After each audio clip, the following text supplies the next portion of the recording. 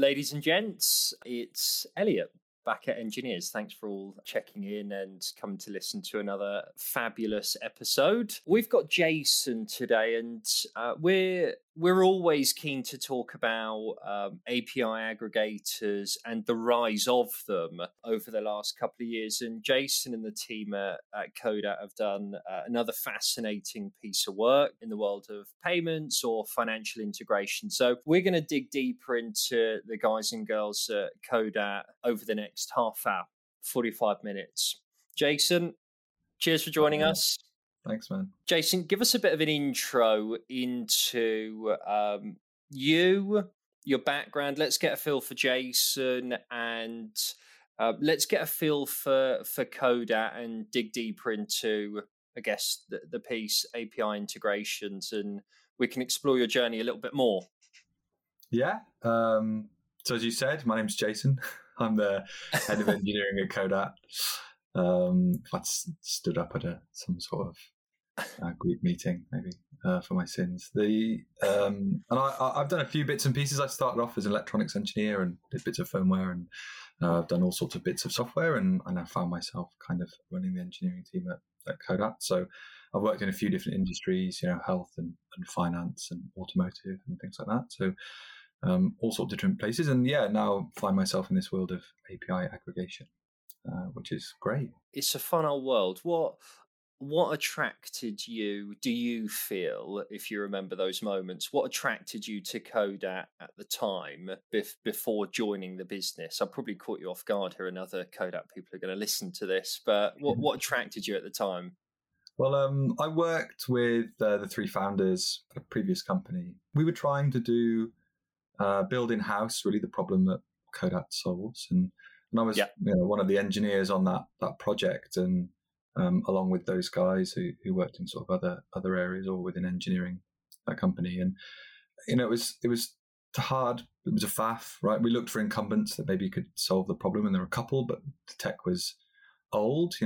They'd started early, and the tech was probably very sound when they started, but they hadn't played catch up, and there wasn't much in the competitive landscape. And I think the guys felt, there's a real opportunity here for someone to tackle this problem with a real focus on the experience, the developer's experience, not just the kind of the data that we're getting out. Obviously, that's incredibly important. And so they started up, and I think at the time I wasn't really ready to join a company that early stage, but it was such an exciting project and something I'd worked on and really understood the value. And so I was like, if you can convince someone to give you some money and funding, I'll come and join you that day. So the day they announced family and friends seed round, I was like, okay, fine, I'll quit my job and I'll come join you. So it was the early days of COVID work. 4 guys and a printer, I think we used to refer to ourselves as. Okay. Tell us about the problem that you're trying to solve. I'm also interested to understand what you learned at your previous company. Using your words, it was a faff. So I'm keen to understand what was a faff, and how did you try and get that right with some of the other guys when building the business and the developer experience. But firstly, problem that you're trying to solve. Talk to us a little bit about that. There's a huge amount of information that's really useful about the way any business operates, and their operational information is incredibly useful, and often that operational information gets spat out into a ledger, right? So accounting information often is a ledger is a good history of the kind of activity in a business, and that can be used to report, right, to build kind of balance sheets and profit and losses and things like that, those kind of accounting reports. And people manage that information in all sorts of different ways, so all sorts of different bits of software essentially, and it's really useful to help price in terms of lenders. There are business apps type settings where somebody wants to automate some business management process. They need to interact with that information. And there's no standardized model for doing an accounting other than a ledger, right? And I think a lot of people understand double entry bookkeeping, but unfortunately the way that information is surfaced through APIs and from, and even when there's not an API, some old school desktop app, that's not particularly standardized. And so allowing people to kind of get access to that information, standardize the authorization process. And that's the first part of what Codat does. So makes getting that authorized access to the information really, really easy with some UI tools as well as some APIs.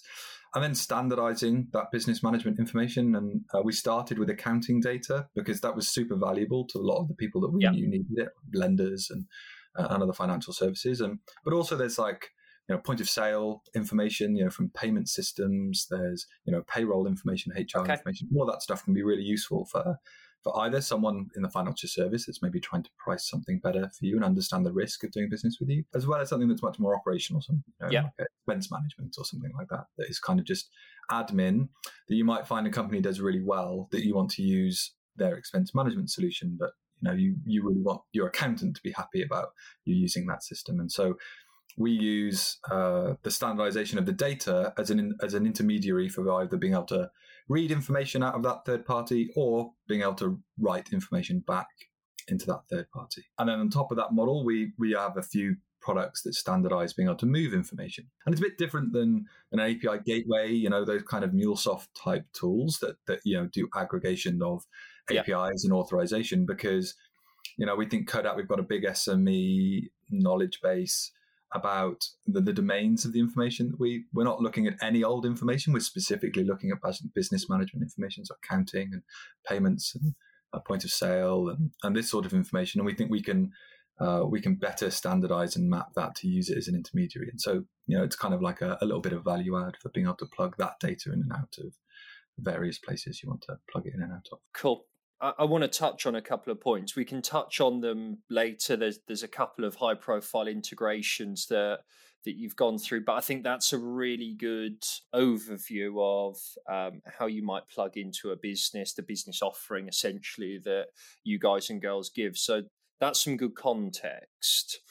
Let's roll back just a little bit to some of the faff and some of the learnings, because obviously we want to talk about the engineering stuff. So I don't like to focus on failures, but what did you maybe learn at your previous company that you took into your engineering here when you were thinking about building largely, seemingly, a very back-end and API-focused product, do you think? Yeah, I think some of the things that we learned, especially about, the way that some of the systems we'd interacted with previously had worked, was that the value of really understanding failure. And I know you've asked me, what did you do? What did you learn from failure? And I guess that even as a technical answer, I think understanding exactly where you're failing and why you're failing. I think when you're doing a job like aggregation and standardization, you need to be really, really, really defensive in a way that you really know that if you think you know the intent of the piece of information you're receiving, that you're then saying you can map into some standard form, that you really understand the edge cases and the intent of that information you're bringing in. And if you're even a little bit unsure, that you stop and you try and find every way to be able to communicate exactly how. And so, I think using those systems and building the thing before, there was a lot of occasions where something is going through some engine to translate data, and we're an intermediary, right? We're not the end user, and we're not necessarily the consumer of it either, and we don't necessarily have a direct relationship with the end user. So being able to stop and quiz them about, or it's not really possible. So you kind of really need to know what's going on. I think that understanding, failing fast and understanding why you're failing, always expecting failure, were things that we took of being really useful. I think it's one of the things that makes Codat quite a useful product, is that we're pretty open about things. We think our speed to be able to fix and correct and apply some knowledge to move forward is really, really good. But yeah, we're not going to make a best guess or make an assumption. And I think that's really important in these sorts of things. And we definitely learned that moving into Codat, that it was going to be really valuable to build trust, because we were, like I said, 4 guys in a printer, right? Who's going to buy a product from us that's doing something that's quite serious, this standardization piece. I think the other thing was moving slow in terms of, building up the body of knowledge in the domain. We're moving really fast in terms of implementation, but each piece that we added, we were like, let's try and limit the scope as much as possible. Let's really target what sort of information we want to be interacting with from these third parties, and really understand that we know what we're doing with our own model which is, this kind of Yeah. that standardized model before we add more, right? Because it'd be quite tempting to say, okay, let's spend a year creating an Excel schema, right? Which is business management information. And it's a big, enormous beast. The idea that, lots of people around the world have tried to standardize things like that and they've flopped. So why on earth would we be any better than any standard organization anywhere else in the world? So yeah, I think that was a really sensible track. Yeah, that sounds sensible. And I think you hit quite a good nail on the head there with moving slow, but having the ability to move fast with, knowing what you're confident with.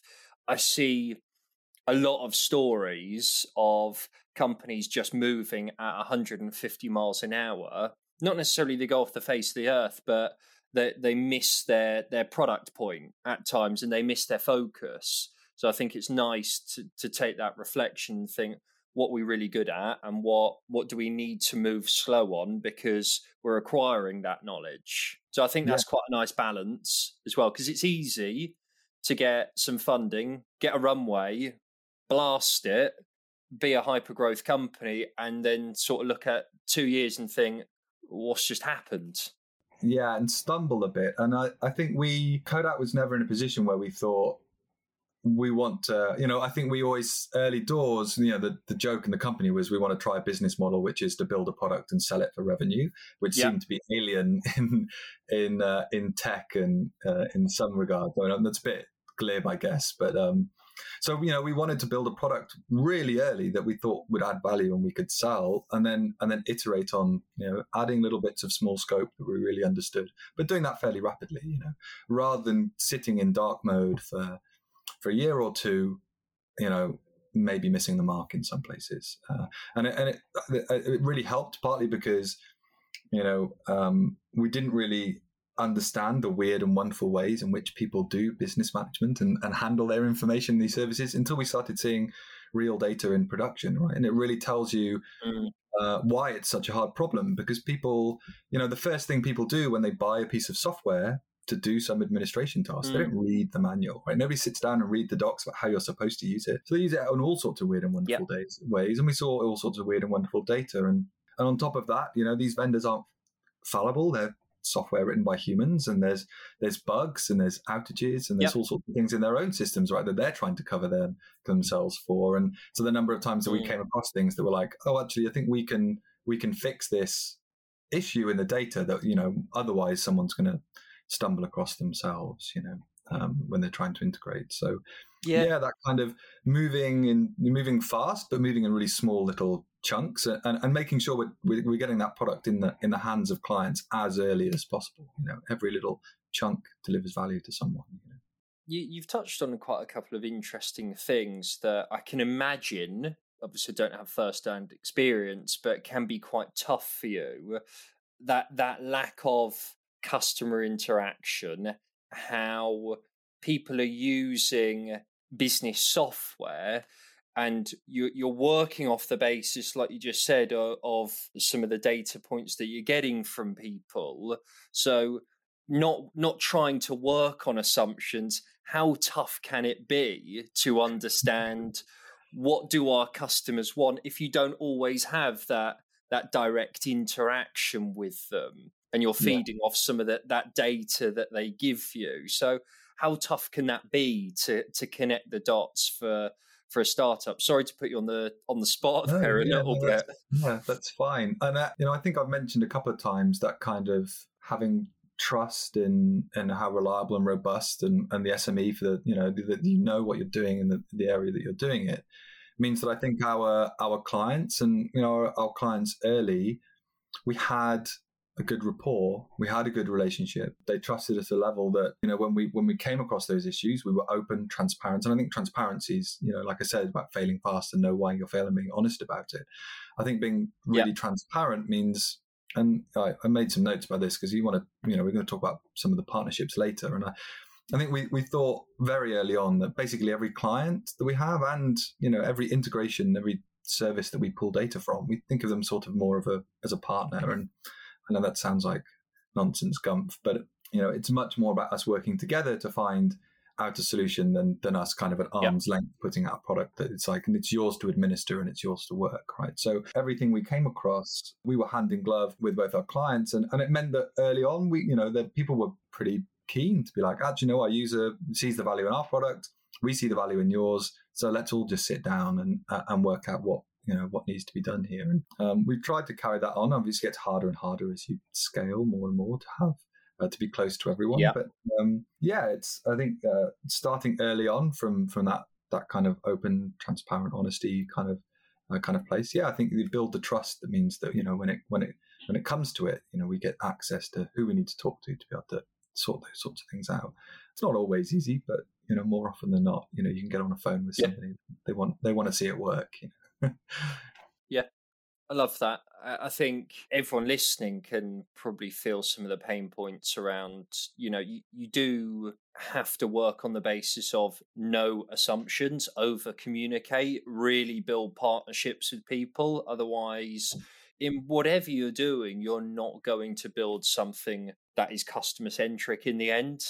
No matter how much, going back to that assumption point, no matter how much you think it is right for someone, sometimes it never always is. I'm like an optimist, pessimist, as in I am quite pessimistic and think, okay, that's probably not good enough.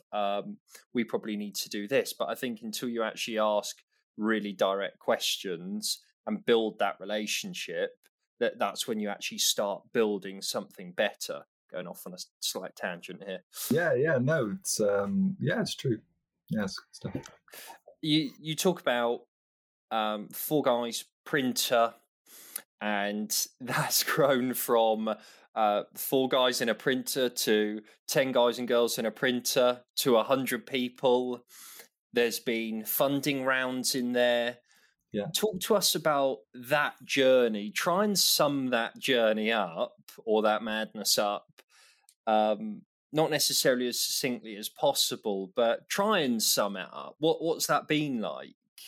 It's been really fun. I mean, I can't deny it's been great. I mean, I love my job, and I'm really, really excited by the company that I work for. So it's been fun. I mean, the things that have been challenging, I think, oftentimes are not necessarily the things you foresee, and a lot of the time it's because you're making decisions early on.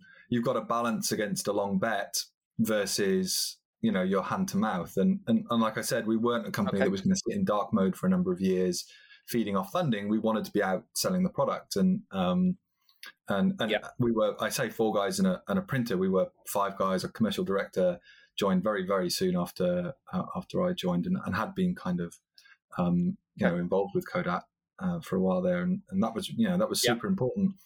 And so it's always in retrospect, right, that you feel like the things that were hard could have been easier on yourself. And I think some of the things that we really thought were going to be hard were hiring. I think we really thought that hiring and culture was going to be incredibly hard.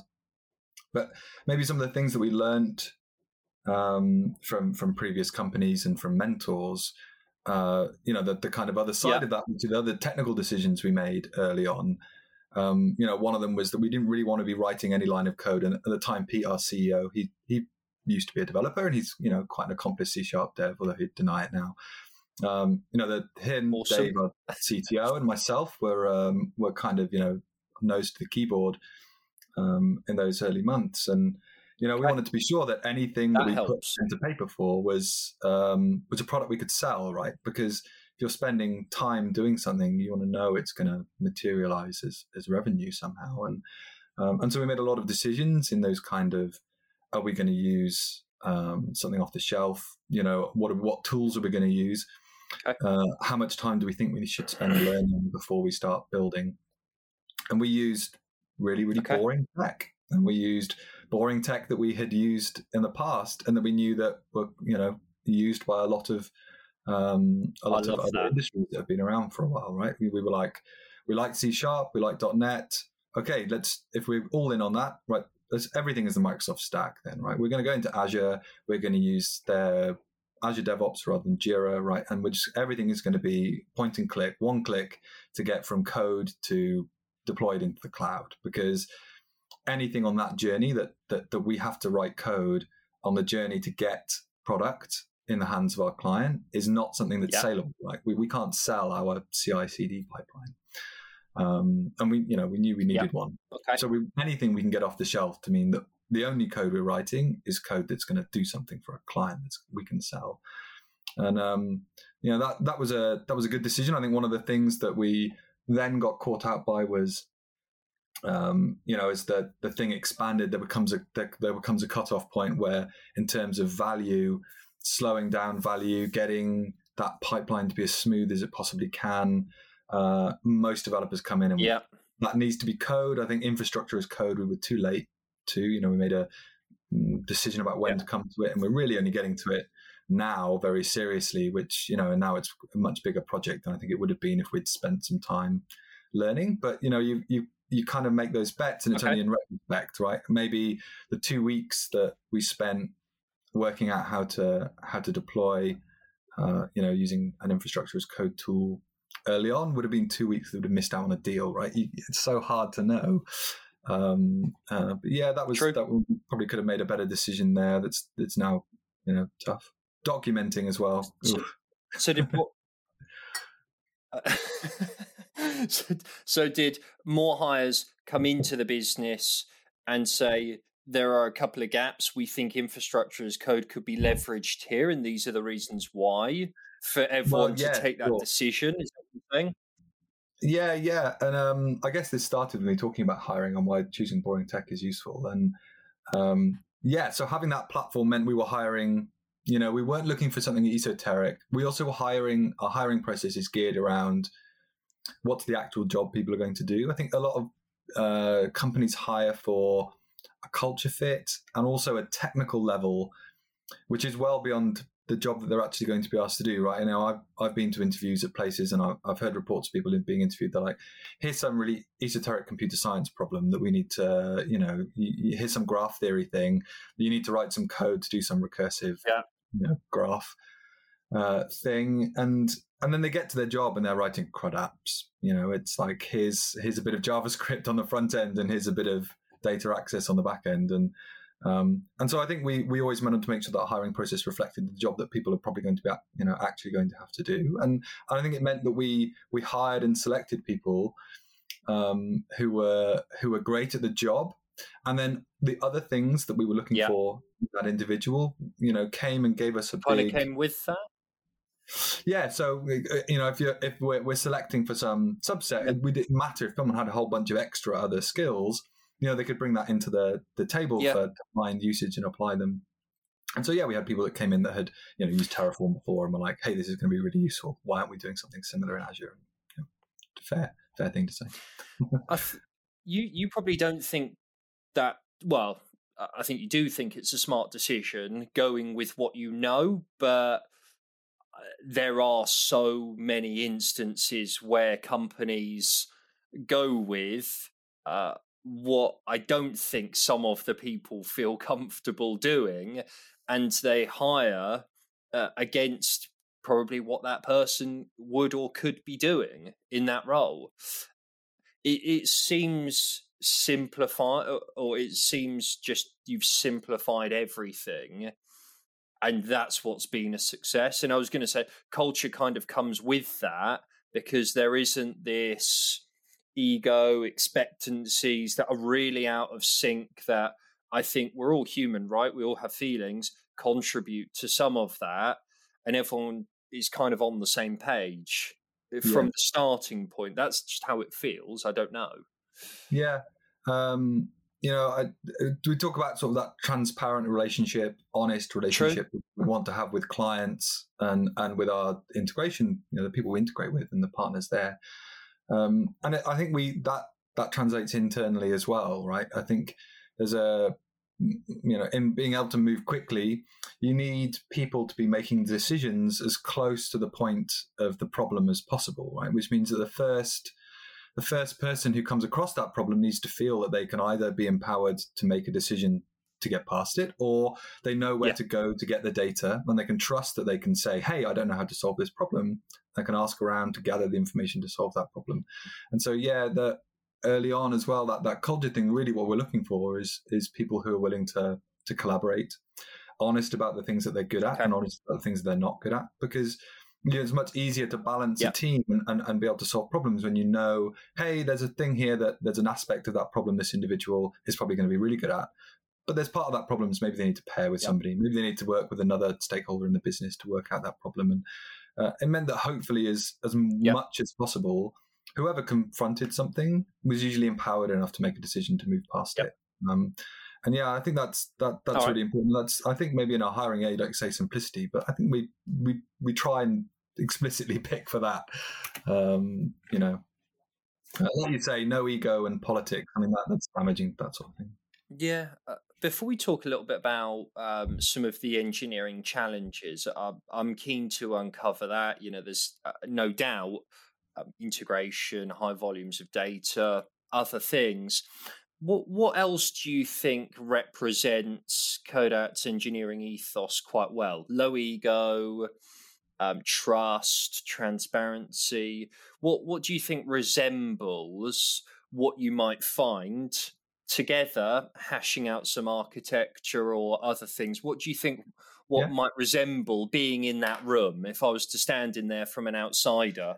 So there's a few, I guess, sort of institutions and organizations that I think, a few of us have respect for. And so, I'll use an example. So the IETF, right, which is kind of an organization of people that forward specs for the internet, right? They have this concept of RFCs, right? So where somebody puts out either a suggestion for a revision to something that's maybe a specification or an implementation specific for something. And we use that model a lot internally, and especially in engineering, for working out how to solve problems. So any engineer, might be a junior engineer, has come across a problem. They can publish an RFC internally, which can then be put up for peer review. And again, that's that kind of trust and openness thing. We're a big fan of saying that comment isn't criticism and correction isn't criticism, right? So we tend to get a good collaborative kind of atmosphere on hashing out, okay, here's what we think we want to do, get people to put their opinions in. And then off the back of that, it's up to the individual proposer really to say, hey, I think we've come to a better decision or come to a better idea. Let's run with that. And then we use ADR, which is Architectural Decision Record, which is like this lightweight thing that means when people make a decision, maybe it's come off the back of an RFC or something like that, they can document it, which I think is really important with decision making and something we definitely didn't do enough of early doors. Maybe it goes through another round of collaboration, but the point is that it's the person who's come across the problem, who wants to find the solution, that gets to make the final decision and has the final say. And that might be a junior developer that wants to make a decision about how, hey, we're using a certain set of React components. Should we have a standardized way of doing it? Or we're writing a bit of code here in the back end to map this thing. It'd be really nice to have this piece of infrastructure that would help us. Right the way up to maybe a principal engineer who's saying, I really think that the way we handle errors in RPC calls in inter-service communication, we need to change our global standard for error codes across the system. And equally, we get people's in a center of practice. So commenting and reviewing and revising. And then when we want to get that work, we also have the similar sort of relationship with the other departments in the business, whether that's product and the others. So getting that prioritized in our backlog is, can we kind of sit around a table equally to be like, hey, we've got technical things we want to do. They're always rooted in client value. And I think that's also really, really important. I think that's something you would probably notice a lot, as an outsider in a room at Codat, that from engineers to support, solutions architects, product, we're always talking about, okay, the thing that guides us in the room, the thing that makes us all bound here is the fact that Codat is selling product to clients, and we need to be selling a product that's effective and helpful to those clients. So whatever we're talking about, what's the client value? And that kind of helps detach it from any sense of personal value, which is fine. I mean, people can have passion projects, but it comes down to that. If we rewrite the platform in Golang, maybe that would be interesting, but honestly, what are our clients getting out of it? And maybe something, maybe nothing. And that keeps us grounded, I think, that sort of client focus, user focus. I like that mindset. I think it's really easy to overcomplicate something. By the way, I'm probably not a fair person to judge, by the way, but I think it's really easy to overcomplicate something, and being product or customer first in actually, cool, there's some great shiny things that are happening here, but someone's paying for this, so let's get something of value in their hands. I like that. Talk to us a little bit about some of the developer experience that you'll find using Codat. I think that's quite important for you, and then we can roll back and go to some of the engineering challenges and, like I said earlier on, some of that integration. But I think it'll be useful to understand that Codat journey, as in that developer experience part. Yeah. Can we understand that a little bit more, and what's that like? Yeah. So, I mean, a bit of a journey. I guess when we first started out, there was a bit of a mission statement internally that we thought it should be possible to, reading the docs on your own, get up and running with a proof of concept with Codat's API in a day. Yeah. You know, the volume of code that needs to be written to be able to do that should constitute the fact that, and the concept that you need to think about and deal with should be simple enough and obvious enough to someone who's looking at this domain to be able to get up and running in a day. And I think we've tried really hard and to retain that. Early on, we used to do a lot of, basically every client that signed got a dev day, where they could sit down with, you know, quite often Pete and Dave, right, CEO, CTO, and myself as well at times, and you know, get a full day's worth of time for us to really understand and watch and pair with them to be like, what are the pain points? You know, if you're people using certain libraries or certain languages, are there certain things that make this more difficult? And that did change the way we thought about how we would design the API. And I think, you know, a lot of the time in organizations, you know, you have a designer who's a UI UX expert, you know, who are really great at storyboarding and creating beautiful design systems and things like that. But as the equivalent for an API design, it's tough. There's developers that will be like, I'd never write a line of front end in my life, but you know, I have to write all of these libraries and systems and APIs that other developers have to interact with, and that is a form of design, and there's an aesthetic there as well. And you know, you know, we wanted to make sure that there was the same things that you think about in UI design, you know, balance and consistency and rule of least astonishment and all of that kind of stuff carried over into the way we design the API. And I think it's been tough, and there have been times where it's been a bit fragmented, and our API has been not as clear as we want it to be. And I think it's we have this focus that means that there's always this phase of correction, right, where we think, hey, we're adding a feature, I feel like it's making something, you know, and when we think of it in the whole, it's making it feel inconsistent. So, you know, how do we then take a step back and look at the whole design of this thing to say, where do we want to be moving to that makes it feel like Codat again, and try and follow through on that statement of kind of, you know, should only take a day. And a lot of that is about, you know, consistency of design and stuff like that. Which has been hard. The getting the time as well, you know, I think in terms of our balance between, you know, we've only just started doing really a self-serve offering, because I think, you know, we were doing that kind of hand in glove with clients. We wanted to be embedded in that onboarding process. Not scalable though, is it? So yeah, exactly. It's not scalable, and so you got. It's not scalable for your CEO to be there. No, for sure. And you know, finding the cutoff point. You know, when do you start saying, okay, we've learned enough? Where are the points that we need to still have close touch? How do we work out getting a feedback channel? You know, we've just gone through that growing pain, and we're starting to go into, you know, having a better self-serve offering, which will scale much better. Having documentation that we think really reflects our ethos much better than, you know, maybe it had done at times when that culture and that ethos was more tribal, right? Which means you need to sit down and have a campfire story to learn it, rather than have something that's like an edict or a frieze on the wall, which happens when you become a bit more of a civilization.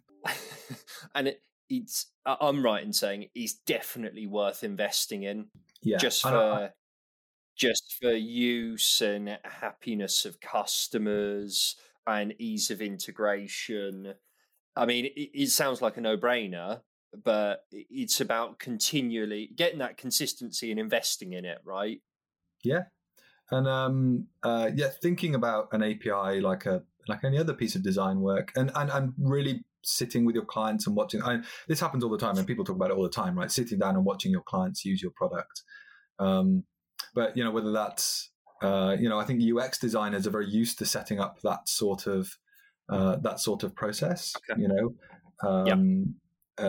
Doing card sorts, doing dummy things with mock-ups and user groups and focus groups. Yeah. It's something that a lot of UX designers do a lot of. But certainly when it comes to API design and it's in a developer's hand, that's not a set of tools that they're used to. So you need to find a way for you to be able to really watch other engineers use your API, and you learn a huge amount from it, and we learn massive from it. A lot of people coming in from organizations where they're like, Java developers and things like that, an organization that have got like, well, actually, we've got this monolith of stuff that I have to think about whenever I write a line of code, and actually getting to the point at which I can write a line of code that makes a request to an API actually is not as simple as writing that line of code that lets you access an API. And the different tooling that people were using, it was really eye opening, and it was really sensible to, and we learned I can imagine. So you make an integration seamless. So can you help us understand some of the engineering challenges that the team go through? Example, we've spoken offline, managing high volumes of data. Okay. What other engineering challenges, or that challenge in particular, do you think you face that are compelling about the environment that you're working in? I think that the data thing is interesting, and this is probably true of a lot of those sorts of data platforms, is that, people are more and more interested in real-time information, right? And that they want the information to be there as soon as they ask for it, but they're not going to be asking you all the time, which means, you're going to have this kind of this asymmetry in your system. I think a lot of engineering or patterns and practices over the last few years have been geared around this kind of optimizing that kind of CRUD app. And maybe the canonical example is like a newspaper, right? So journalist writes article at newspaper, they write story gets written to database. Editor comes along, takes a read, puts some red pen in or makes some edit. There's an update operation, right? So you've got one write update operation, one update thing. Then they publish it on the website and 10 million people read it, right? So an awful lot of engineering is geared around that model, right? I take a picture once with Instagram and then all of my followers want to be able to see it the second that comes up. Whereas Codat has a sort of a problem with it's sort of reversed, right?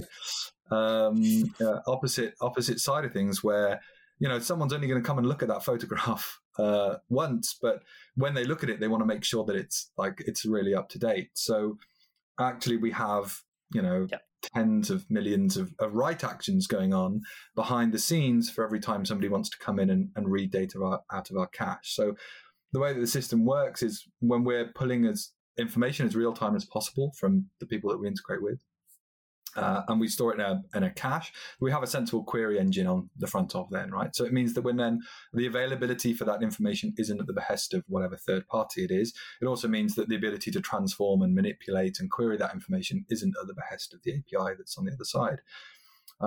So we've got these kind of systems at whatever cadence you want to be able to update that data, kind of going out and trawling those third parties to get that information to be as real time as possible in this cache that people then query into. So one of the problems there, we've got some query engine sitting on front of a database that's incredibly write heavy, right? There's constantly churn in the information, and how do we make that information queryable and structured and written to in the quickest way possible, because speed is very important there. Then in terms of the standardization problem, there's huge amounts of data. It's quite lossy, right? We get huge amounts of data, and you have to chip away at the bits that you want to be able to map the intent. And so there's masses of volume there, and you need the way that we code those things, the kind of domain knowledge we need to understand use cases, to be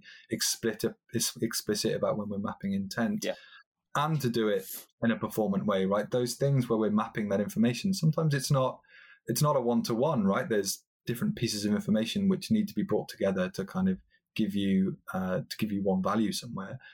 And so actually there's quite a lot of algorithmic complexity there. It seems like it might be mundane. It's like bit shoveling, right? I'm just taking this string from here goes there, but it's never that simple, right? And so there's doing that kind of thing in a technically performant way, but sympathetic to the domain, right? You need to know a little bit about what information you're handling and why. And that's, I think that's a really fascinating set of problems. And the general scale, like infrastructure and the terabytes of information that's just flying around, right? That's, as you mentioned, obviously a big part of what we do. And then, obviously the DX. I was just about to, I can imagine that the DX is that's an interesting challenge. I think the interesting part, you touch on performance, and I can imagine we're going to talk about this integration with Plaid, however they shape it. I've heard two versions. I can imagine that the complexity grows with performance as the loads increase, and you talk about making your system more performant with algorithms and other things. I can imagine it's just this moving triangle constantly as the business scales. People still want to access data real time, and they want it at the same speed that they did a year ago. But that scale is continuously growing. So I can imagine that's a tough challenge to get right. As an outsider, getting that performance as performant and optimal as ever with that scale and load increasing. Yeah, we talked about hiring and company culture, that kind of, the system, RFCs, ADRs, and people being empowered to make decisions, people being empowered to input new technical work, and that's an area where it's it's particularly important because we think engineers should be owner operators, so they're quite often the ones who are operating the systems. They're the ones looking at the monitoring, they're looking at the dashboards, they're looking at what's being spat out, and need to be feeding into where do we think our next bottleneck is that's going to slow this down in a way that's a client is going to notice, that any number of clients are going to notice. And rather than having some centralized point of architectural design around it, sometimes I might, and on a particularly egotistical day, maybe I'll sit in a white tower and say, I think we should do X. But generally, it's coming up from the entire team, right? Which is, I think here there might be a bottleneck. Okay, well, where's that coming from? Maybe we can help coordinate or collaborate with another team. Is that bottleneck coming because of some dependency on some other system? And you're always thinking, okay, nice. Let's talk to sales. Let's talk to business, the business development guys. Let's talk about what markets we're attacking. What does the shape of the data in those markets make those bottlenecks look like?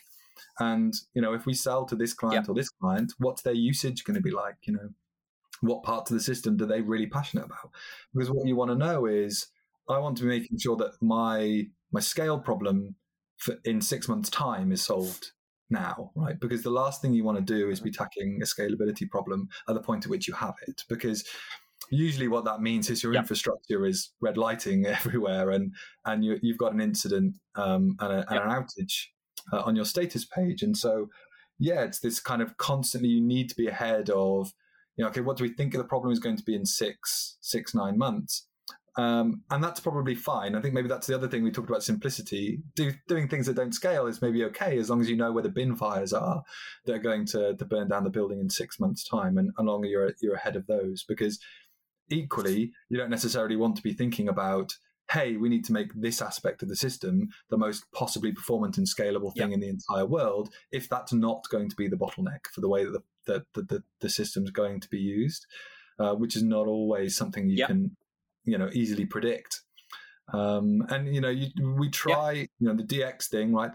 kind of make sure that there's only one sensible way to do any particular activity. And that means you have a little bit of an understanding of the impact in the system for any use case. But yeah, you've kind of got to be just in time and just ahead of that sort of thing to make sure you're applying value where it's going to be felt the most. And that takes collaboration, because you need the operators of the system to be telling you where those bottlenecks are going to be. Yeah, I can imagine observability is quite a big thing then. Actually really seeing what's going on the ground or in your systems, as in, and probably looking at some of that growth over 3 months. But, you know, it's someone's job or everyone's job to think, okay, let's think and build for 10x, because we don't want to be here every quarter where we're doing more sales, but from a tech perspective, it's absolutely chaos because we're putting out fires every single day. Yeah. So I get that. Yeah. I mean, it's software, so you're putting out fires every single day. That's true. True. But that's fine, right? The fires, a bin fire is okay, right? It's an office fire. That's not okay. Good. So plaid, how do you say it? I mean, I say plaid, but that doesn't mean I'm right. I'm not sure.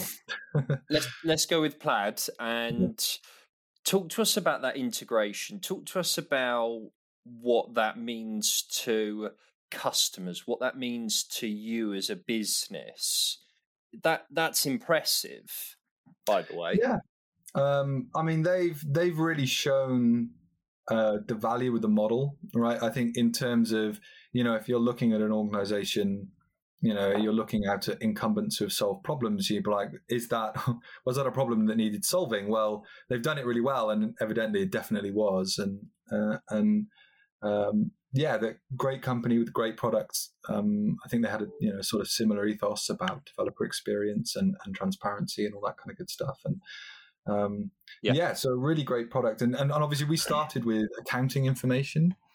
And accounting information, the sort of business management information, depending on your cultural perspective, may or may not be super reliable. Like how many times do people fiddle the books? Well, people fiddle the books all the time, and maybe the people that fiddle the books are the ones that are out on the market looking for finance, right? Who might be talking to some lender and saying, "Hey, please look at my balance sheet and please give me whatever finance I need to get through whatever I'm doing," right? And so understanding how reliable accounting information is incredibly important to a lot of people who want to be able to use the information, the level of abstraction that it is, right? So I want to know what people are invoicing, and I want to know who they're invoicing. I want to know about debtor concentration and all these kind of wonderful things you can calculate from that sort of information.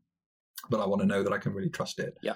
The great thing about your bank statement is it's very hard to cook the books on a bank statement, right? A bank statement tends to be something that holds a certain trust, I guess, in terms of that information. And so having that information alongside each other, right? Your kind of your bank statement that proves the activity that's happening in the business is really important to the people who want to consume this information. And so, having them alongside each other it opens up a huge number of use cases for both products, right? People who are like, what I really want to do is I want to use business management information, but I don't necessarily trust it. I can use bank information to verify it. I think it's a really powerful kind of combination for people who want to do that sort of thing. And I think that kind of this idea, I guess we mentioned partners a lot. It's really important, this openness of this kind of open data principles, right? Having good kind of authorized access to information that you can leverage as a user. I don't mean Codat as a company or Plaid or Plaid as a company. I mean you as a user who, as a business owner or an accounts individual at an organization, you really want to be able to leverage your information in a way that allows you to make choices about products that you want to interact with, whether that's something like expense management or something like some financial product from someone, better overdraft or a business loan. And also that in that world, you want to pick the best product for the job, right? So if you're like, I want to bank with this neobank and I want to get my this fintech. I want to do invoice financing with this fintech or whatever. And the expectation is these days, right, that you guys should be talking to each other, right? Why do I have to do a whole bunch of manual processes to, as long as I'm being asked and you guys are being honest about the fact that I'm giving you my information to be able to act on, that absolutely needs to be facilitated. And so, more and more, I think this kind of model, I think is, really, really important. I love it. We've discussed simplified architecture, engineering ethos, and I guess how you talk about architecture, documentation, team decisions. We've spoken about some interesting things on performance, developer experience, and thinking about scale. Is there anything that you're quite keen to share with people who are no doubt listening, thinking they look like an interesting business to go and talk to / work for? Is there anything else that you want to share with anyone that represents you guys and girls?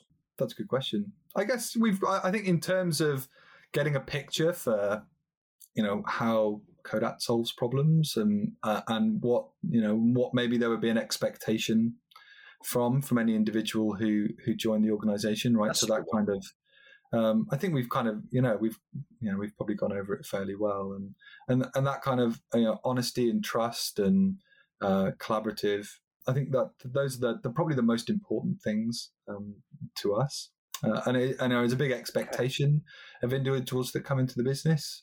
That trust comes with responsibility, of course, but I think that's if you like working in an environment that's kind of open, and that you are expected to make decisions when you're confronted with them, and if you don't know how to make a decision, that you're open and fine with going to look for help.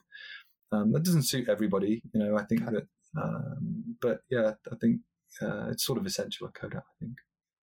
Okay. Are you looking for people right now? If so, who are the sorts of people that you're looking for? Go for it. Yeah. Who are we looking for? Who are we not looking for? I think we're, if you think of a role in a tech business, we've probably got an opening for it. In engineering, we're always on the lookout for C# devs with kind of patterns and practices, who think about testing first and all that kind of good stuff. Passionate about continuous integration, continuous delivery, and kind of microservice type architectures, I guess. Yeah. We're always on the lookout for good C# devs.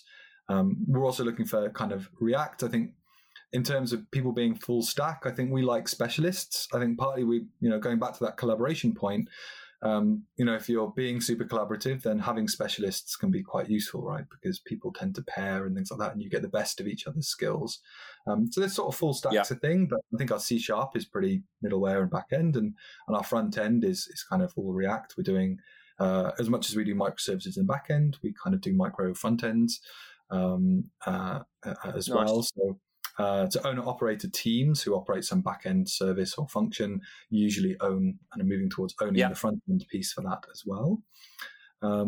So that's cool if you come from an organization, and I think that's a fairly new world for front-end, that kind of microservices architecture for front-end, but we're getting a lot of good stuff out of it.